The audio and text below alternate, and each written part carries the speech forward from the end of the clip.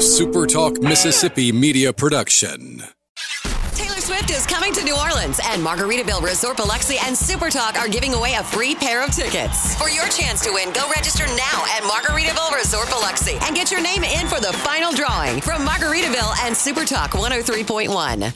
This is Rebecca Turner, and thank you for listening to the Good Things Podcast here on Super Talk Mississippi. It's Mississippi's Radio Happy Hour. Well, I'm going to Mississippi, here I come. You're listening to Good Things with Rebecca Turner. Well, I'm going to Mississippi, here I come. Bringing you the good stories of Mississippi's people, places, and things to do. Now, here's Rebecca.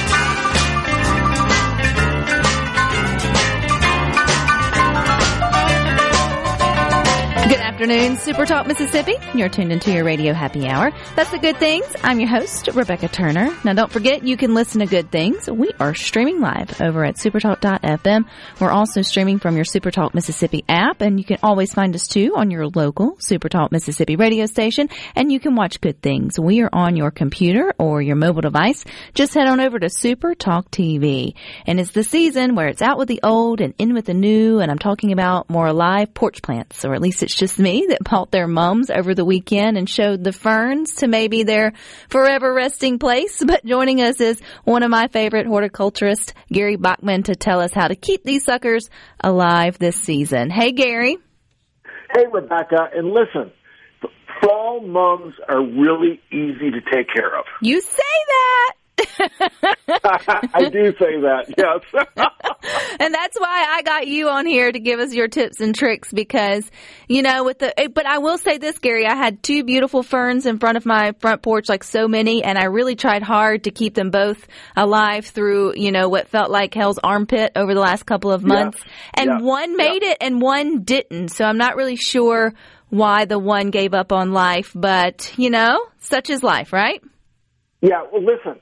You're batting 50-50, you know, you're way ahead of the game than a lot of other gardeners this summer because you're right, it was tough.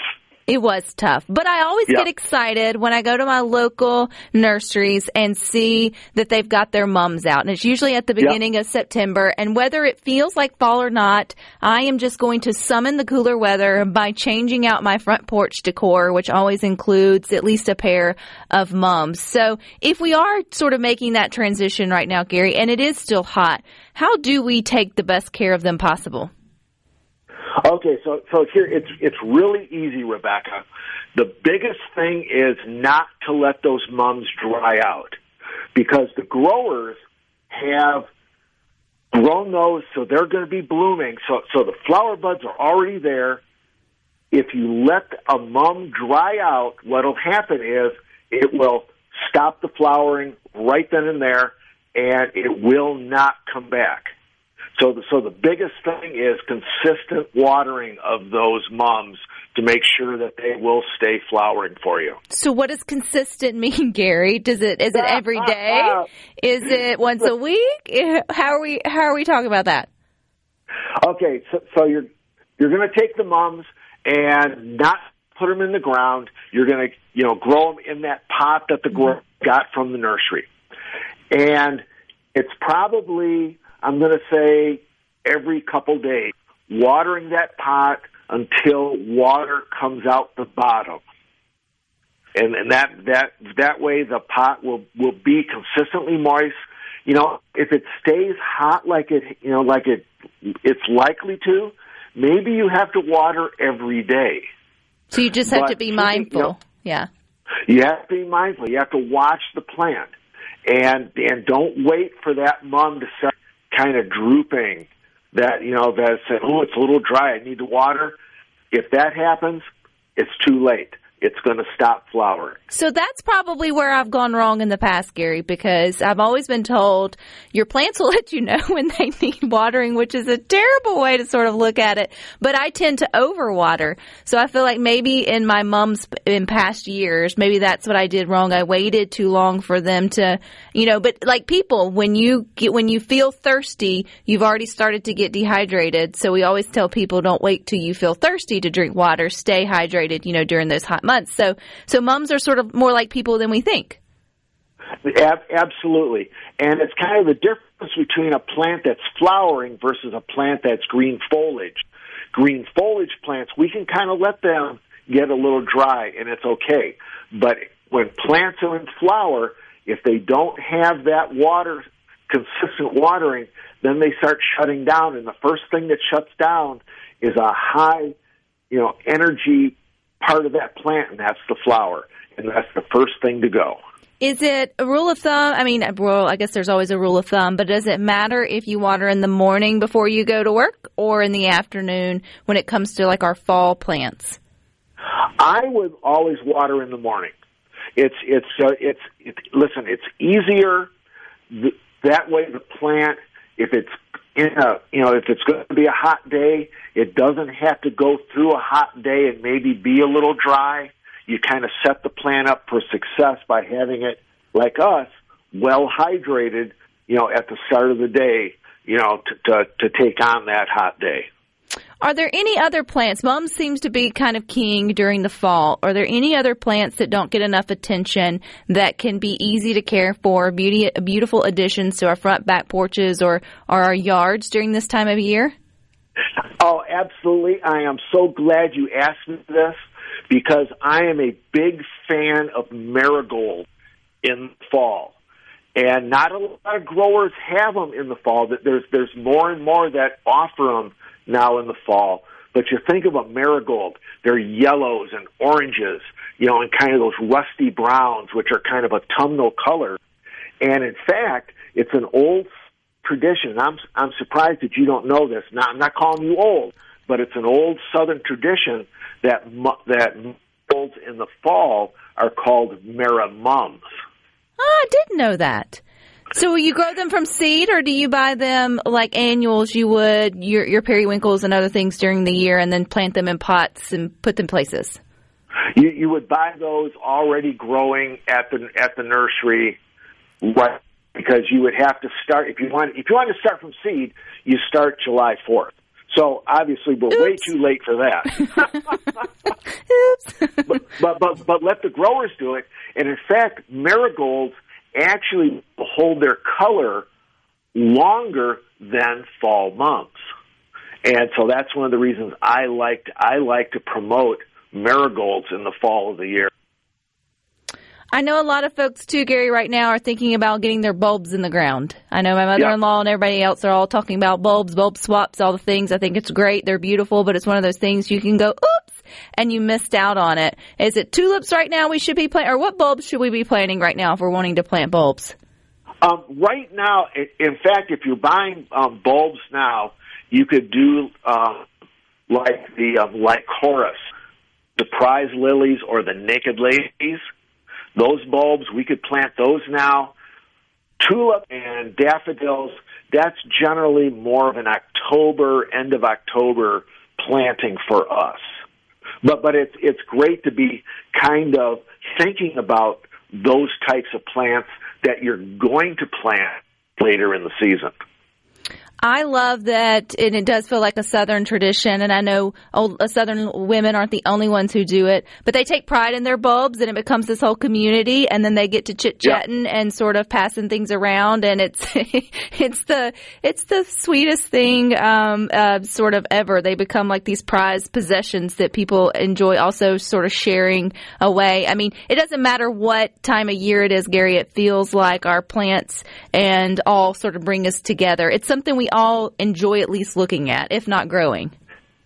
Oh, absolutely. And you want to know something? Sharing pass along plants to your friends and neighbors and family. It's a wonderful tradition to get started. Are there any cut flowers that are big in the fall when you talk about sharing or being able to take to Thanksgiving, or is that more of a summer thing?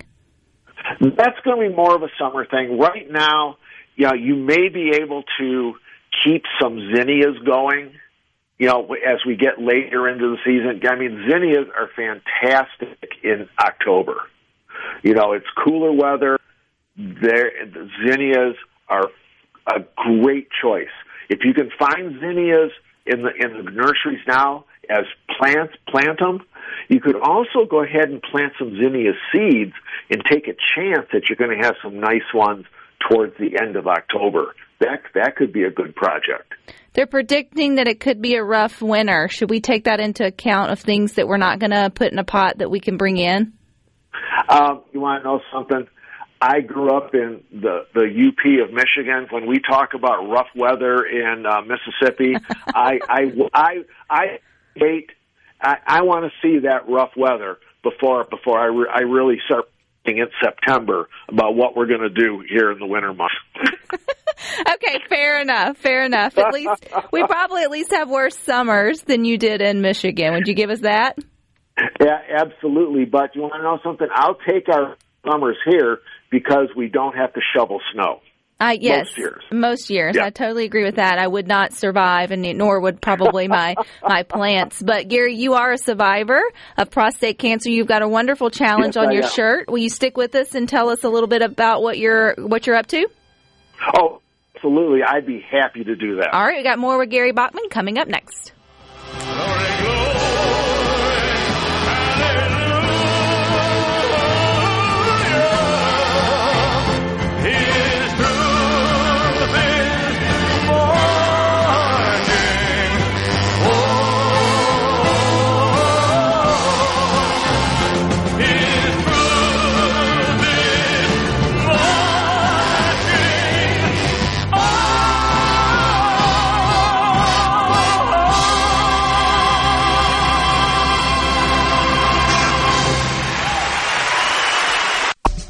Making your afternoon just a little brighter. It's Good Things with Rebecca Turner on Super Talk, Mississippi. American girls and American guys, we'll always stand up and salute. We'll always recognize when we see old glory flying. Welcome back to Good Things. You don't forget you can watch us on your computer, your mobile device. Just head on over to Super Talk TV. Don't forget to our Super Talk Mississippi news team is covering your Mississippi stories. So stay up to date and sign up for our free weekly newsletter. You can do that over at supertalk.fm/newsletter. We're continuing our conversation with my friend Gary Bachman, who is also a prostate cancer survivor, and he's using his story to not only bring awareness but to raise some funds to help with the research. So, Gary, I think this is cool. It also gets you out and gets you moving. So tell us about the September challenge that people can see on the T-shirt you're wearing over at Super Talk TV. Sure, Rebecca. I'm participating in the Prostate Cancer Foundation. This is the second year of the 108-mile challenge of raising money for prostate cancer research and awareness. And 108 miles is kind of a funny number, but it represents that 1 in 8 men will be diagnosed with prostate cancer in their lifetime. And, breast cancer gets all the press, and there's not many folks talk about prostate cancer, but in 2023, the National Cancer Institute has reported that breast cancer deaths have numbered 300,000, prostate cancer deaths have numbered 280,000.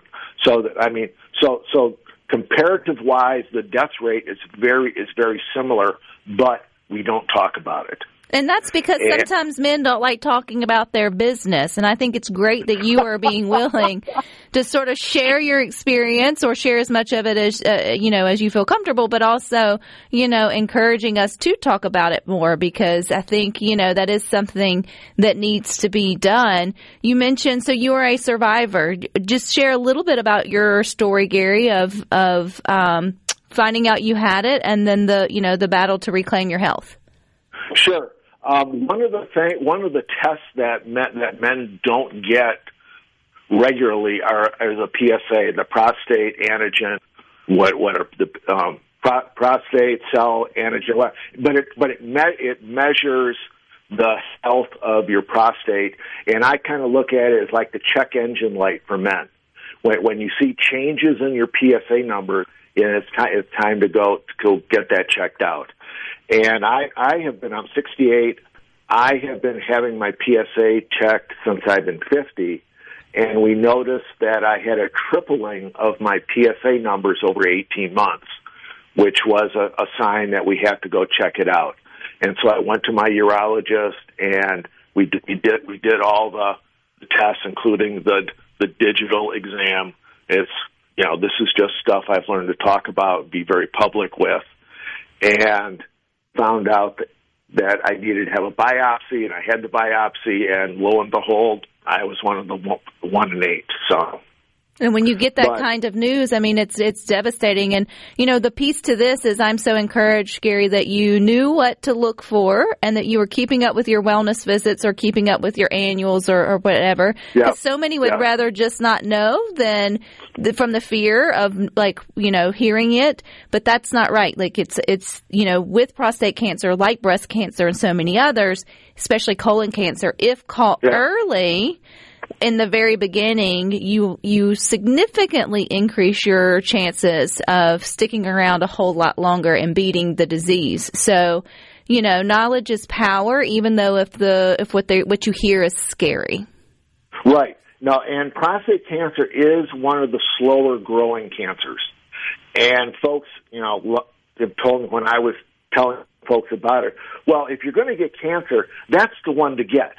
And it's like, well, that's great to talk about it until it's your diagnosis. And then it's like, what the hell is going on here? Sorry about that. No, we concur. Yeah. But went ahead and I had some surgery last year. There's other treatment options. There's radiation. There's hormone therapies that can be done.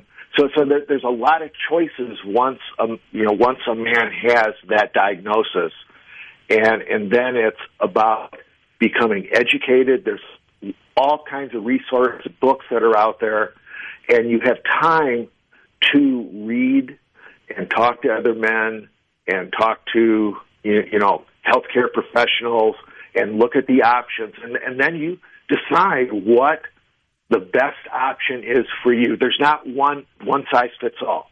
No, not at all. And it's something that you work with your significant other because expected to.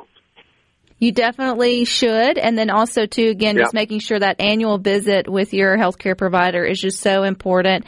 And I know a lot of the ladies listening, this would be a great time to be, encouraged just to ask those men in your life that matter to you, when's the last, do you know your PSA? And if they look at you like deer in headlights and say, we got to fix that, especially if you're over, a mature enough age, especially over 50, certainly over, 60, you definitely need to know those. I want to know about this 108 miles, though. That stands for 1 in 8 men will get diagnosed with prostate cancer. Yeah. So it's walking, running, biking. How are you getting in this 108? It's I don't bike and I don't run, so it's all walking. And right now I am at 55 miles and we're 11 days in. So I think I've got this. But I'm raising money and make donations to my prostate, my prostate cancer foundation page, or just Prostate Cancer Foundation can make donations there. They have a board member who's matching dollar for dollar up to the first $125,000 that are pledged. So I mean, that's what's going on. So I'm walking, I'm treadmilling. This is what I'm doing. I mean, it's things I do already. Which is good for your health and good for your prostate. Yep. I was trying to do the math. Math is hard, but there's 30 days, I think, in September. So if you divide that into 100, or just 100, you're like 3 miles-ish a day. Is that what you're kind of averaging, or are you going more and taking rest days? Well, that's what you have to do. Right now, I'm over 5 a day. Okay. You're trucking it. That's my normal walking around pace.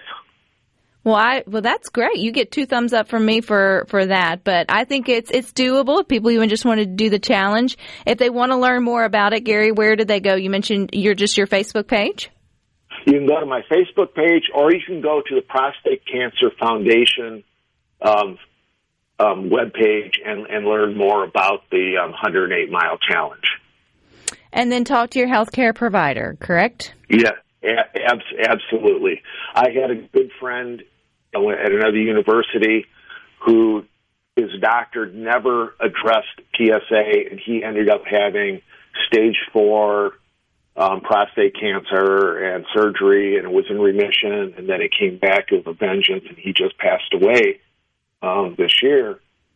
And so it's important. So here's a very educated person that didn't know this. And it's one of these things, like you said, that men don't talk about getting up in their business. So.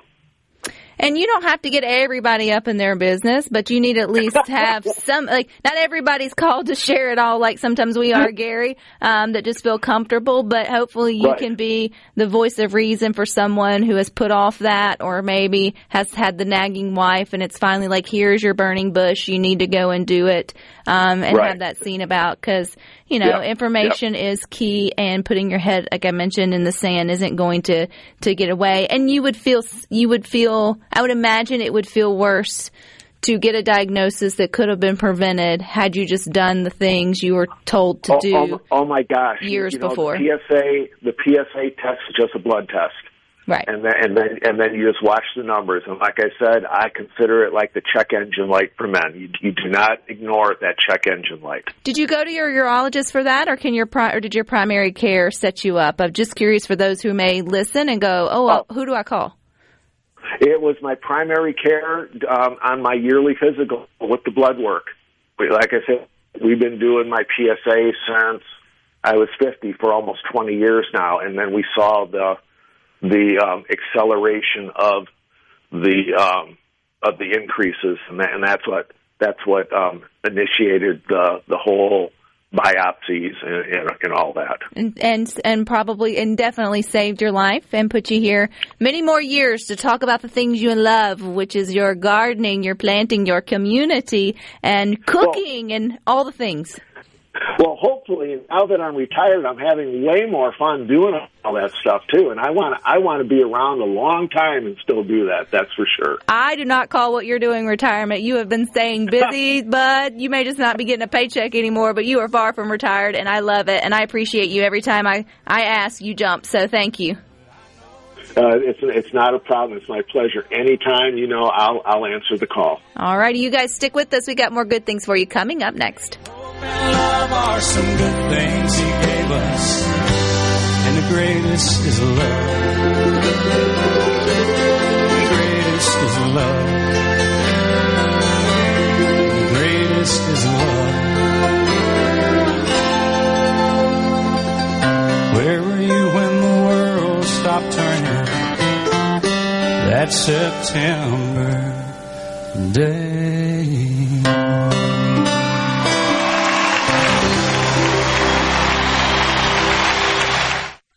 Rebecca Turner.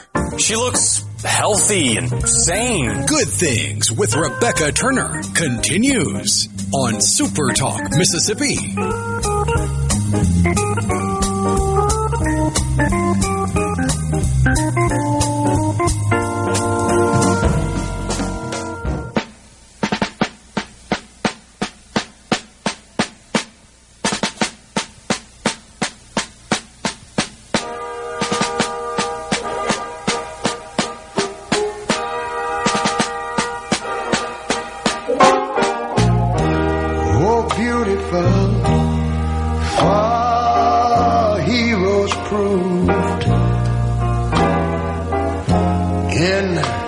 Welcome back to Good Things. Don't forget, we are streaming live over at supertalk.fm. We're also streaming from the Supertalk Mississippi app. You can always find us, too, on your local Supertalk Mississippi radio station, and you can watch us. We are on your computer or your mobile device. All you got to do is go over to Supertalk TV. Empower Mississippi's 3rd Annual Policy Summit at the two Mississippi museums is coming up Thursday. It brings together state leaders, policy experts for a solution-centered discussion on how to tackle our biggest challenges and help all Mississippians rise. And Middays with Jar Gibbert is going to be there on Thursday, talking to state and national policy experts about education, the economy, and criminal justice. So you can go to empowerms.org and get your tickets today. You can also catch it, too, here on Super Talk from 10 to 1 while Gerard is there. We're only a month away, actually a little less than a month away, from the 164th Mississippi State Fair, which is crazy to think. It will be held October the 5th through the 15th if you want to go ahead and make your plans for that. But September kicks off, I guess, fair season around the country, where you have some of your great big fairs on midways all across the Midwest and beyond.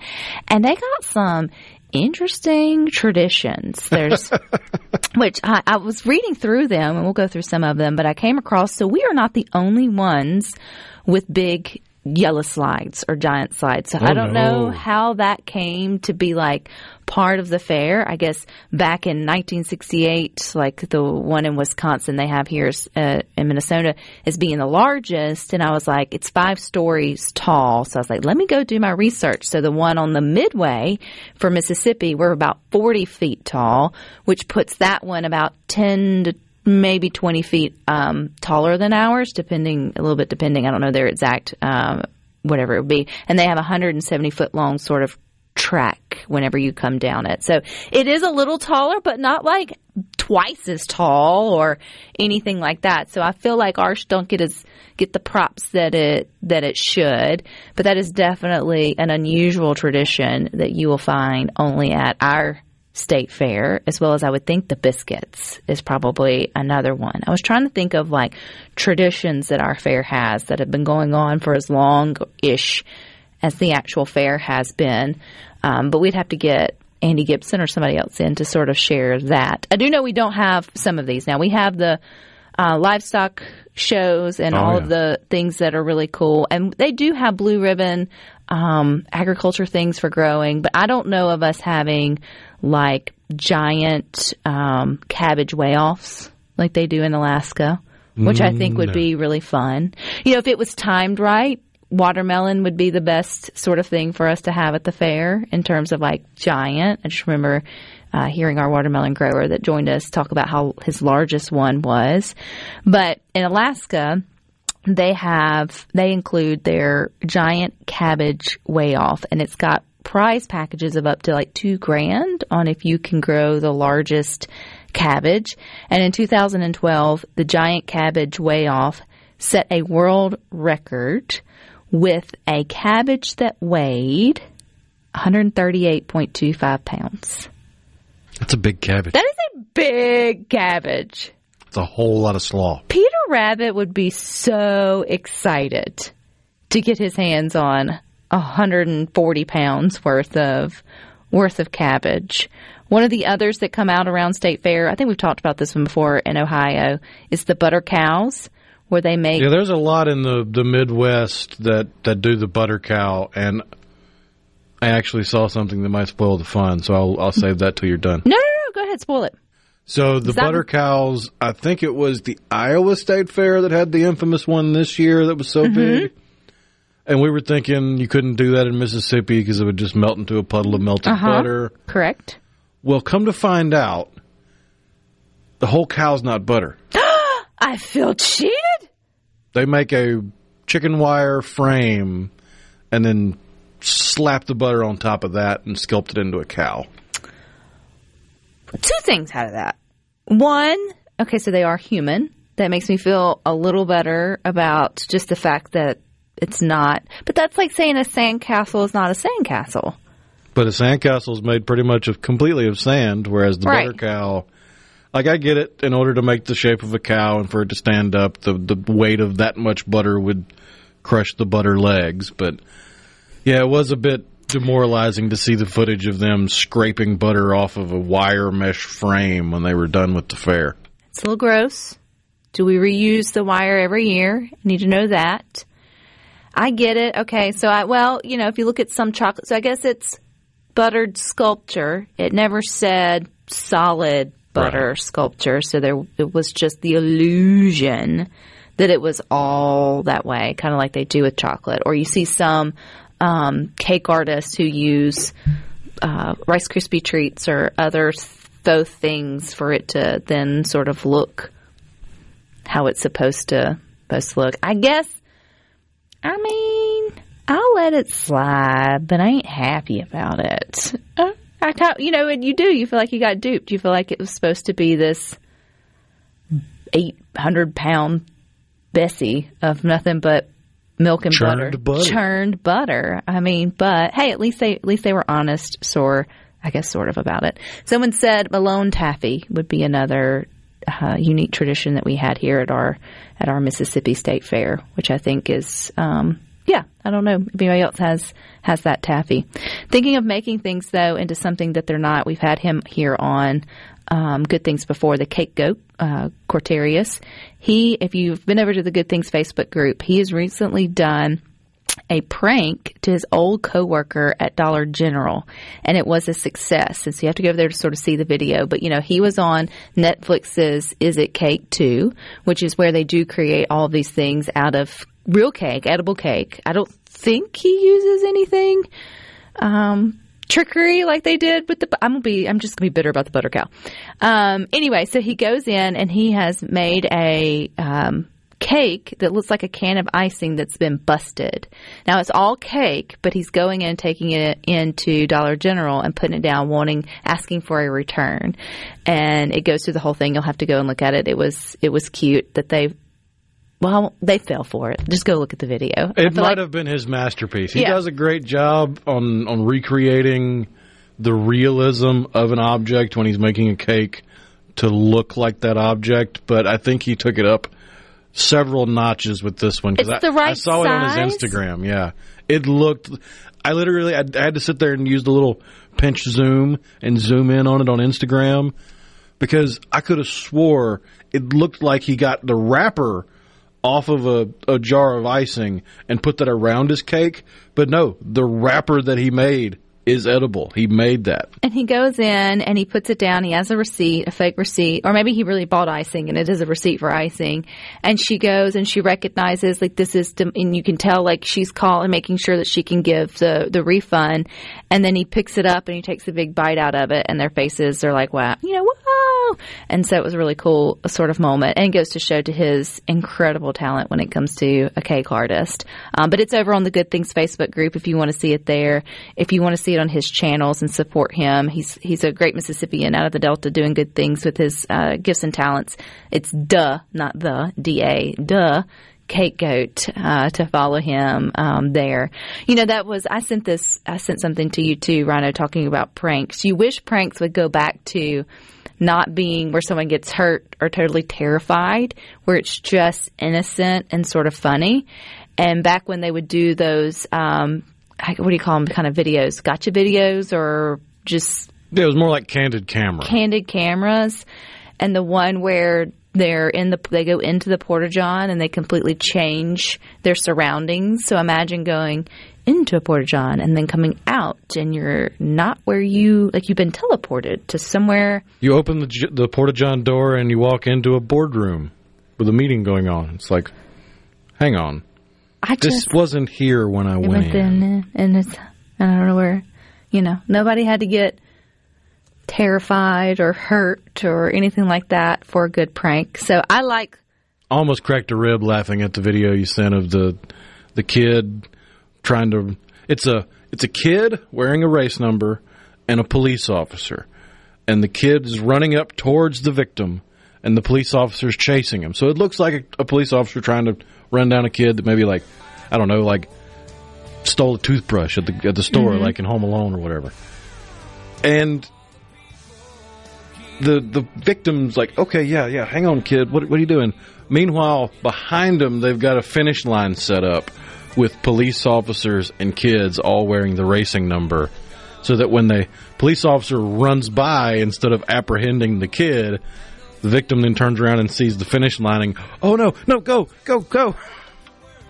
See, those kinds of things are just fun. They make your day, too. They make you smile, which was we are hoping to do. So stick with us. We got more coming up next. Have you forgotten? Have you forgotten?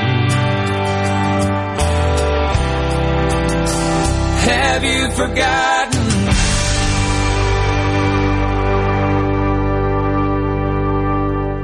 Upbeat, positive, and stories that make you smile. This is Good Things with Rebecca Turner on Super Talk Mississippi, the Super Talk app, and at supertalk.fm.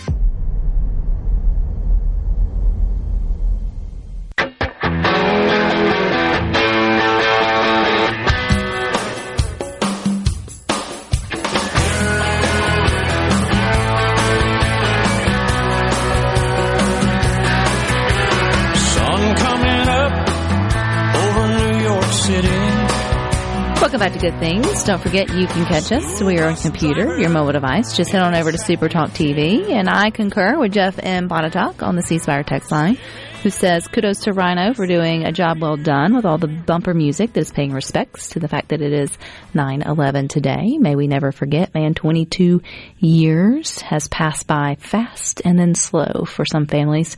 And I was a senior in high school. I remember exactly what I was wearing, the day that it was, and I think it's one of those days that you just, if you were in it and old enough, you just truly never...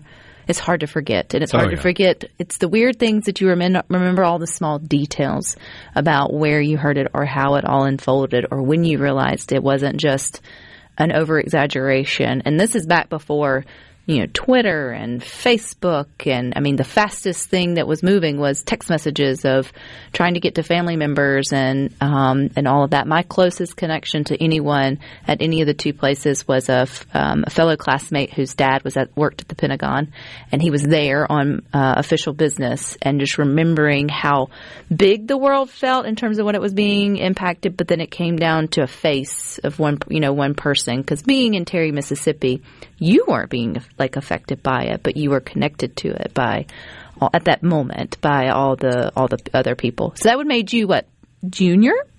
I was a sophomore. Sophomore in high school. You was history class, right? It was. We have remembered for 7 years. I mean, that's one story that just doesn't change, right? I mean, it's ingrained in our. Although as much as I try, I still, for the life of me, cannot remember what I was wearing that day. I had on a black skirt, pencil skirt with a blue and white top, and I had a little belt, and I had these really uncomfortable non-West shoes, the little strappy kind, that I regretted wearing by the time I got to first or second period that morning because they were uncomfortable. But we were doing ballots for homecoming court, and so I had the great pleasure of being on the ballot that year. So there's just always the crazy things that you remember 22 years later. And it was English class for me. When we got the news, and that when you had TVs hanging in the corner of the little not flat Channel screens. 1 For Channel 1, it's not, and then it's just and it's times like that too where you had such limited, I guess, sources for information that just about everybody, at least in the school systems in America, were getting the same exact. You were getting the same exact information at the same exact time. You were watching the same exact newscast. You were also connected in a way that you had never been before with students around the same age with the same because the internet was around at that point, but it was still early days. Yeah, and not everybody had access to it. Right.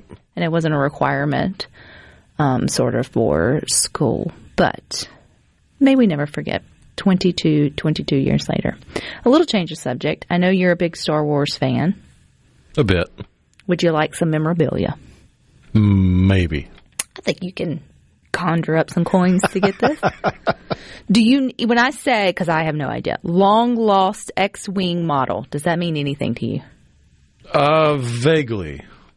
I feel like it may be from Industrial Light and Magic back in the day where things weren't necessarily as cataloged or as kept for posterity as they are now. Star Wars episode, is it 6 if the one's in front of the 5?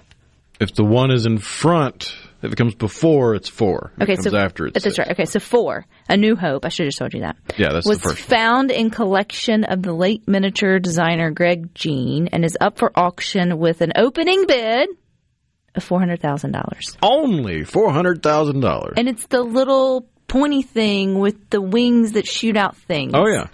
Oh, you knew what it was? Yeah. Okay, so somebody... It's the same style fighter that Luke flew to destroy the Death Star. It's known as the missing X-Wing until it was found. So it is no longer missing. It's the prodigal X-Wing. It has returned to the memorabilia fleet. It'll probably wind up in the collection of what's-his-face, the guy that has the world's largest Star Wars collection, where his house is like a whole museum with just rows and rows and shelves of stuff. He'll probably wind up being the winning bid. It is a 1 to 24 scale of what it was supposed to sort of be. I mean, that's how they shot all those special effects shots of the space battles and the Death Star trench run and all that kind of stuff was miniatures. They literally went to the hobby store, bought a whole bunch of battleship sets and stuff, and tore all those pieces apart and put it back together in a different way. And that's why it looks so good. It's because they spent time and energy and effort in making it instead of just clicking ones and zeros on a computer screen. If you would like to talk to the bank to see if it's possible, the auction begins October 14th and 15th. So you got a few days to move some money around from your offshore accounts. Line up some meetings. Hey, Mr. Banker. Turn in that Bitcoin. It's a real investment, I swear. Whatever it is that you need to do if you need to add that to your collection. All right, stick with us. We got more for you coming up next. You got the boys with Sports Talk from 3 to 6. Rhino and I will meet you back here tomorrow at 2. But until then, I hope you all find time for the good things.